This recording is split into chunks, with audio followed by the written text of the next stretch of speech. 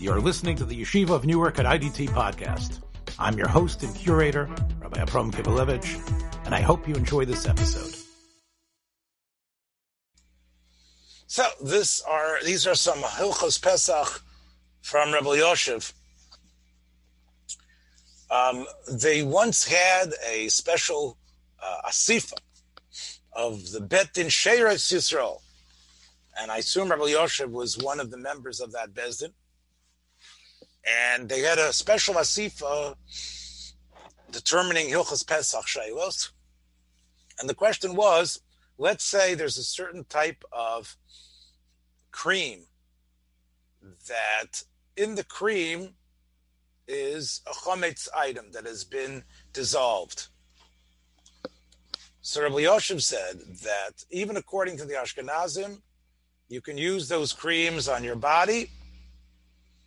It was before Pesach was already mixed in. It became posel. It's taruvos. You can't eat it. So don't say because he wants that, even if that ingredient is crucial for the cream to stick together, there's no problem using it. However, what about, and again, you need to know about the old-fashioned cigarettes.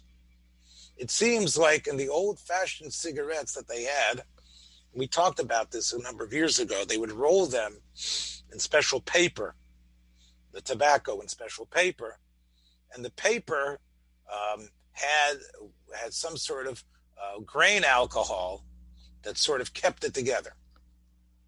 So Rabbi Yoshev said that smoking those cigarettes is a problem of chometz on Pesach. So they asked him, wait, before Pesach, it's already, the material was, the grain alcohol went into this paper and it dried up. It got completely tough. It's before Pesach. It's not really, it's hard. It's a material. It's not really chametz. So Rabbi Yoshev said that whenever you stick any sort of material, even though before Pesach it had already become mixed and it already become tough and already become hard, and a dog wouldn't eat it. But if you stick it in your mouth on Pesach, that's a problem. And that's the reason why, people are makbid on toothpaste. You would say, toothpaste, come on, whatever was mixed in there was way before Yontif. It was already bato. We are machmir about things being choser, v'nior, even if they were bato from before, if you put it back into your mouth. If you put it into your mouth, that's a problem. In fact, Rabbi Yoshev said that you should really, and again, maybe the cigarettes today, this psak wouldn't apply.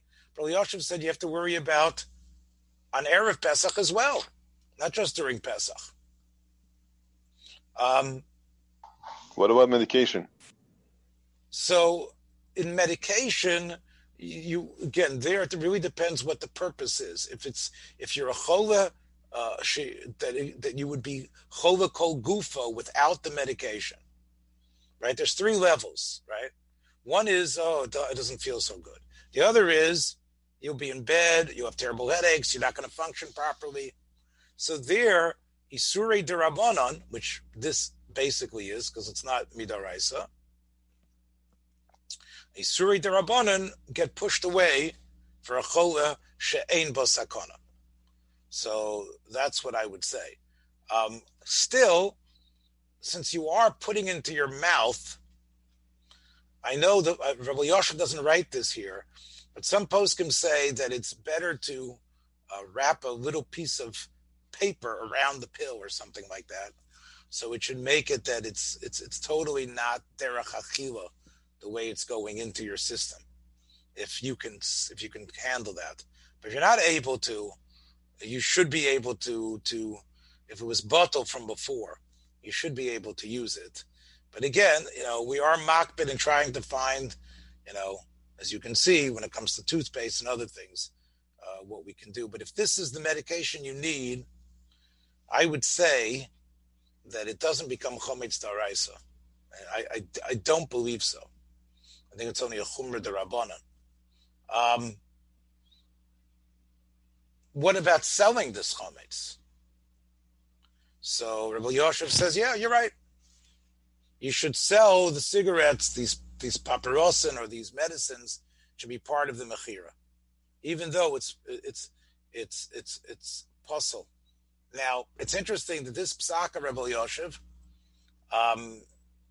is seemingly contradicted by Rabbi Yaakov Emden, who quotes. He says he remembers that his father, the great Chacham Tzvi, we've talked about him often, paskin clearly about these cigarettes, that you don't have to sell them, and he said you can smoke on Pesach as well. And the reason is because even before Pesach, it already became batel. However, the Alter Rebbe and the Shulchan Aruch Harav and the Mishnah Berurah seem to align with Rabbi Yosef as far as this goes. But l'chora, you have what to be makel here, even on something you put into your mouth, the Chacham Tzvi. So, especially I would say when it comes to medicine, you could be somech on that. That's what I would say. But Rabbi Yosef didn't say that. Kivelevich is saying that.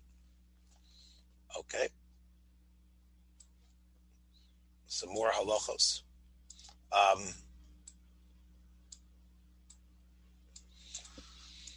There's a Shitas Rishonim that we're choshesh for. That's the Rabbeinu Yerucham. Now he says like this.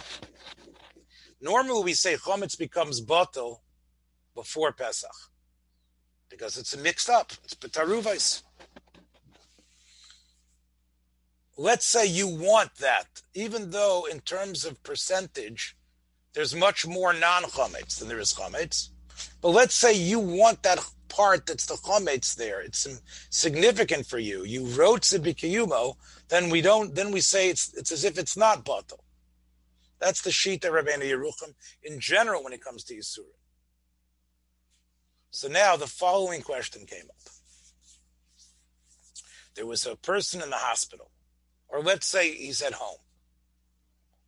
Either way, he has an IV that is putting into his system chometz, meaning there's a certain, I don't know, Sheila, you know what's in these things better than I do. This is like some sort of, it's like a boost for his whole health system. And part of it, let's say, is some sort of chometz material that's in there. So what's the purpose for it? Because it actually, the chometz around it, maybe it's some sort of agent that is able to keep it fresh and working. And this way, this chola, who isn't able to eat normally, is able to have this material work within his body. Okay. The question here is not whether the chola can have it. Yes, of course, we don't want him to die. We don't want him to become malnutritioned. But is it a problem owning that chometz? Right? Is there a problem? The fact is that it's not batel. So l'chora, that those bags that are now attached to this person, that the home health worker attaches, it's part of their ingredients as chometz. So even though he needs it, and there's no question that he's not over the issur of eating chometz, because it's going into his body through a vein, he's not over achilas chometz. And clearly he has a heter to use it on Pesach. But the question is, before he uses it, he's owning this chometz. So is he over Bal Yirah of owning chometz? So Rabbi Yosef came up with an eitzah. Rabbi Yosef says, sell it to a guy. In other words, you can sell, as part of the mechira, you're selling these bags that have the bags, that this liquid gel, whatever it is, not a gel, but this liquid stuff that goes into a system that has chametz as part of its essential ingredients. So you sell it to a guy, but you write in the shtar that it's the guy's, but the guy is giving you a right to use it on Pesach. And he says that's the way you should sell. That's what you should say. So they asked Rav Elyashiv of Scheinberger, asked Rav Yosef Shraga Scheinberger, asked Rav Elyashiv. He says, what kind of sale is that? It's one thing if you sell items and they're in a side room, they're under the shelf somewhere, they're in the basement, and you're not using them. You put up a mechitza. Technically, the guy, if he makes the second payment, would be able to take it home. In fact, he owns it now because he makes an original down payment. But over here, you're selling him these IV bags, and then you're using them. So Rabbi Yosef said, he says, no, it's the opposite. He says, normally you think about the sale. If you think about the sale, most sales, it looks like a phony. It looks like a harama. It doesn't look like a real sale. Because what's going to happen? What's going to happen is that the guy put down 20 cents, or whatever it was, a dollar or two, and then he ends up never getting it back, and everybody uses their chametz exactly the way it was. But here, you write in the sale that you're selling him the IV bag, and that's the guy's.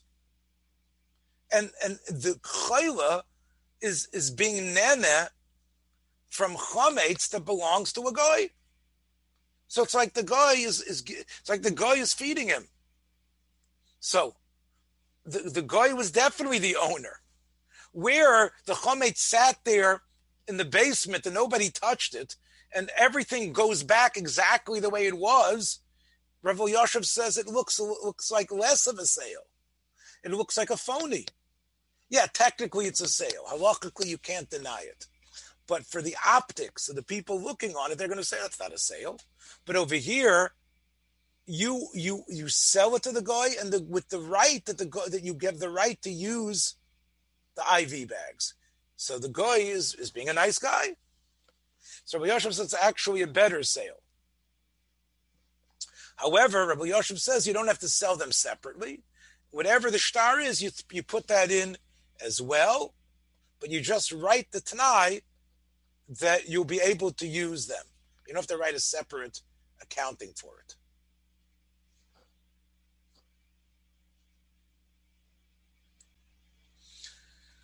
Rabbi Yosef was asked if people who are renting apartments over Pesach, or even in general, right before Pesach, and they're not going to be mavar the chametz.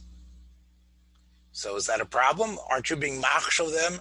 Do you have to go clean it in advance to make sure? In other words, that it becomes the reshus of the renter, and this renter doesn't care. So maybe you need to, to make sure there's no chametz in there. He says you don't have to worry about it.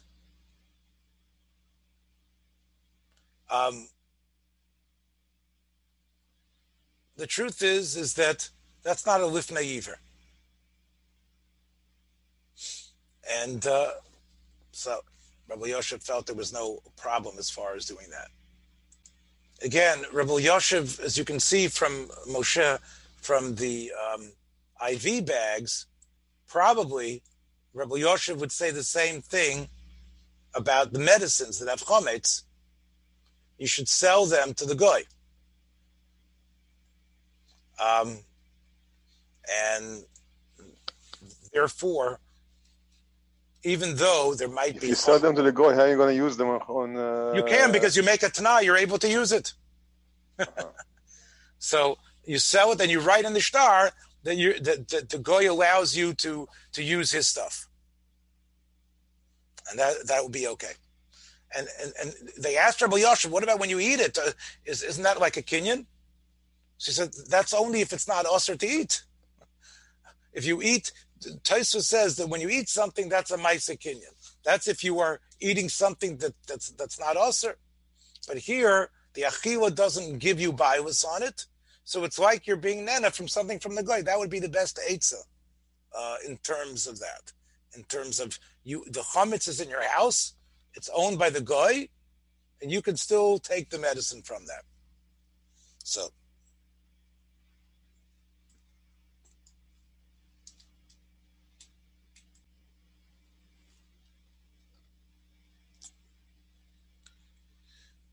A question that was asked Rabbi Yoshev was about using tap water. And what's the problem? What's wrong with using tap water? Well, in the Azor of Gush Dan, the tap water that they use is coming from the Yam Kinneret. I assume that it goes through filtering and stuff like that, but the actual source for the water is the Yam Kinneret. So don't you have to be worried that some chametz fell into the water? And we know there's no bittul b'mashu on Pesach. So there's a little bit of chametz in your tap water, because for sure some people threw bread in there or something else, and it got absorbed, and there's probably, even if it's a microscopic amount. So Rabbi Yoshev says, no, that's not what a mashu is. A mashu doesn't mean like the tiniest, like, oh, there was some bread there and it dissolved and in some millionth of a part. That's not what mashu means. He says that masha osir b'mashu, it doesn't mean, oh, well, some water, right? Since some bread fell in there, some bird dropped a crumb, it therefore then somehow dissolved, and some of those particles made their way into the water and into the pipes. He says that's ein l'dover sof, and you don't have to be worried about any sort of tap water or anything like that. And in terms of, there might have some bread that fell in before Pesach, and now you're opening the tap. We talk about chametz being bottled from before Pesach. So you can see around here, I didn't shut off the camera. You can see that I live up here. Sometimes I even eat up here, as you can see.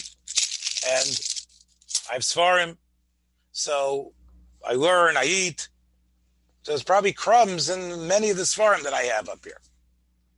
Now, over a year or two's time, that little crumb is probably not exactly edible. There's probably dirt and other stuff on the page. So do you really have to be bodek the Sfarim? Do you have to go, even though again, there are people who won't eat near their Sfarim at all. I applaud them. I don't know how much they learn. But if you need to, especially, again, I'm not saying that it's a mila to eat, when you're learning, and I don't eat over everything, but it's normal if you're learning and eating. So do you have to now be baidik your svarim? I have thousands of svarim. Do you have to be baidik them? So Rabbi Yoshev says, mikar adin, you don't have to, because they're batal. They're batal in your das.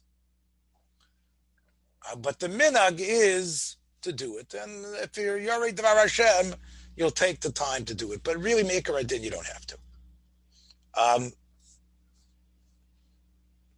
In fact, Rabbi Yoshev was asked about it. What, do you have to protect every page? He said, look, the Sfarim that you are planning on using, maybe shake them out.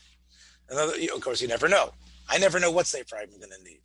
But if you have a certain sense that these are the Sfarim you're going to have, these Haggadahs, this Shulchan Aruch, okay, so maybe those are the ones, and you eat near your Sfarim, so those are the ones that maybe you should check.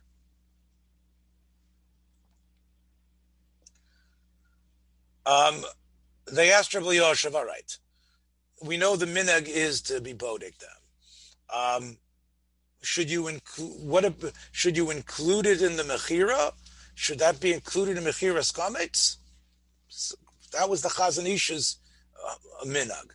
The Chazon Ish, who also knew there were crumbs in Sfarim, what he would do was he would include them in the Mechiras Chametz. The Alter Rebbe writes specifically that you do have to check for pirurim. However,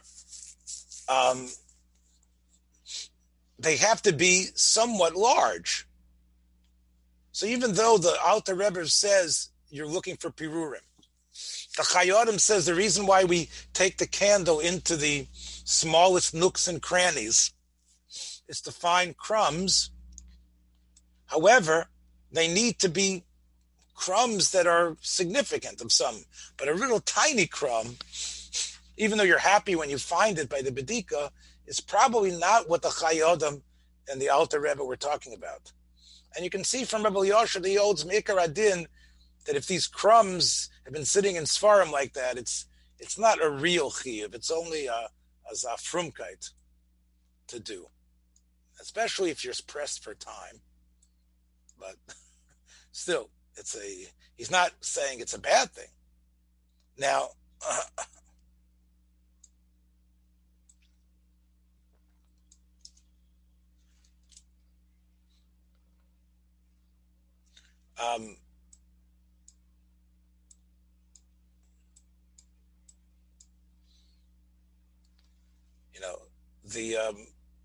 they asked Rabbi Yosha about somebody that was leaving to America or somewhere outside of Eretz Yisrael on Sunday before Pesach. So he's doing B'dikas Chometz on Motzei Shabbos. So